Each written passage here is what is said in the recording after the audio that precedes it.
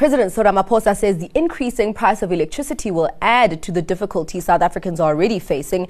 This after the president called for the Eskom board to consider measures to help mitigate the impact of the 18.65% increase in tariffs recently approved by NERSA.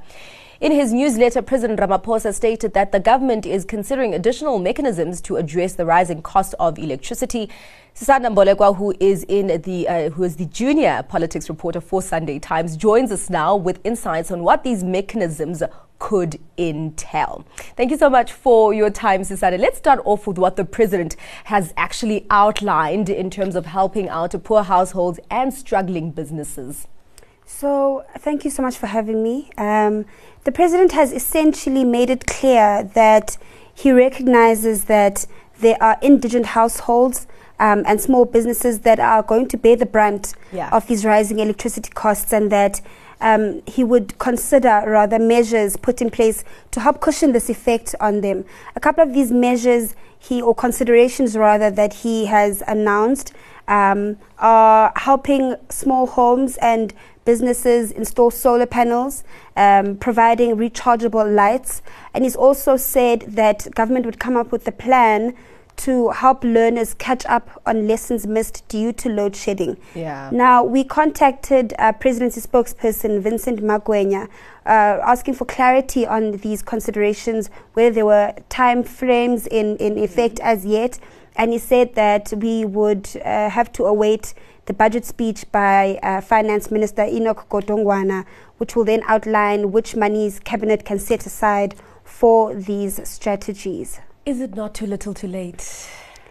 I think government in its entirety, I mean, from the Eskom, the Energy Crisis Committee that was set up, they've been complaining that, yes, we have strategies that we can offer government, but the issue is that there's so much bureaucracy and red tape that it is so frustrating to have to wait for government processes in order for monies to be released, in order for some of these strategies to be effected. So I think that's the biggest crisis, which this looming state of disaster might help decrease that level of red tape. I kind of feel like we're being gaslit. I hope our viewers do know what the term means, because the ANC is saying that, let's declare a national state of disaster to bypass our own self-imposed regulations. It kind of really seems that we're being gaslighted, because they know what the problem is. And it's like, are we stuck at a point where we are not going for sustainable solutions, where we're stuck in a kind of procrastination comfort zone, where we wait for everything to go wrong, to completely go wrong, until we start scrambling to actually fix the situation, to the point where we don't actually fix the core problems, but fix the symptoms? So I completely understand what you're saying, and I think many political parties in that effect have, from the announcement yesterday, penned different statements saying that we've observed how government operates in a state of disaster, and even though that state of disaster helps you bypass some of these regulations and procurement processes and this red tape that you claim is a barrier to you effectively providing services to the people of this country, we're asking kindly that you do not make the same mistakes that you did, that we witnessed during the last state of disaster, which was COVID-19.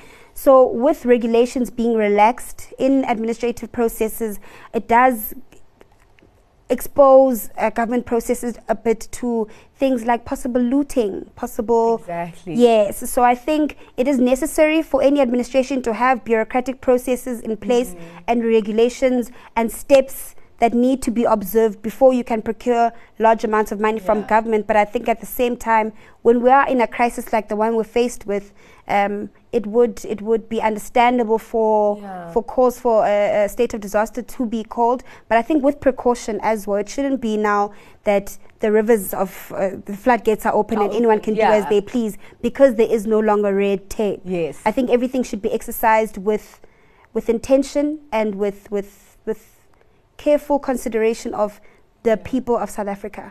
And that's the thing. I do hope that we have learned quite some things from the last national state of disaster, COVID-19. I actually even had a conversation on this, and the analyst was talking about the implications. For example, bypassing the constitution, people's rights and all of that, and obviously opening the door for looting. So we really do need to be doing a quite extensive research on this and to make sure that the government is on the right side of that. Let's talk about that tariff increase, because I feel like there isn't a clear messaging, or we aren't really getting clear messaging about the more than 18% tariff increase, because Cyril Ramaphosa has come out to say that Eskom, NERSA should be cognizant of struggling households. What exactly is going on with that? Because there was word that he was saying that they must halt it, but Eskom says no. What have you taken out of that? So I think the president, was it a week or two ago, where he made that call. I think it was more of him appealing to the Eskom board that in their rollout of the 18.65% increase, that they are cognizant of struggling and indigent South African families and households and small businesses. I think another thing that is made quite clear in his weekly newsletter to the nation yesterday, that there's a balance that needs to be struck here. Because on the one end, this increase is calculated based on how much money Eskom needs in order to do its maintenance and to provide electricity to the citizens of this country, versus how do we make sure that we don't harm South Africans who are already struggling. I mean, there are rising costs of fuel, food and other household expenses, and the repo rate going up as well. People just cannot breathe in this country. So I think he's saying we need to find a delicate balance, and those who can pay for electricity, he's urging them to. And then he's saying him and his government are going to try find measures to cushion the impact on those indigent and poor households who simply cannot afford it. Yeah, quite a lot that needs to be cleared up there. We are in a state of emergency, a state of crisis, so I don't know how long we can wait for those signatures there. But thank you very much for your time and for your insights there, Thank you very much for having me. All right, that was Sisanda Mbolegwa, junior politics reporter at Sunday Times.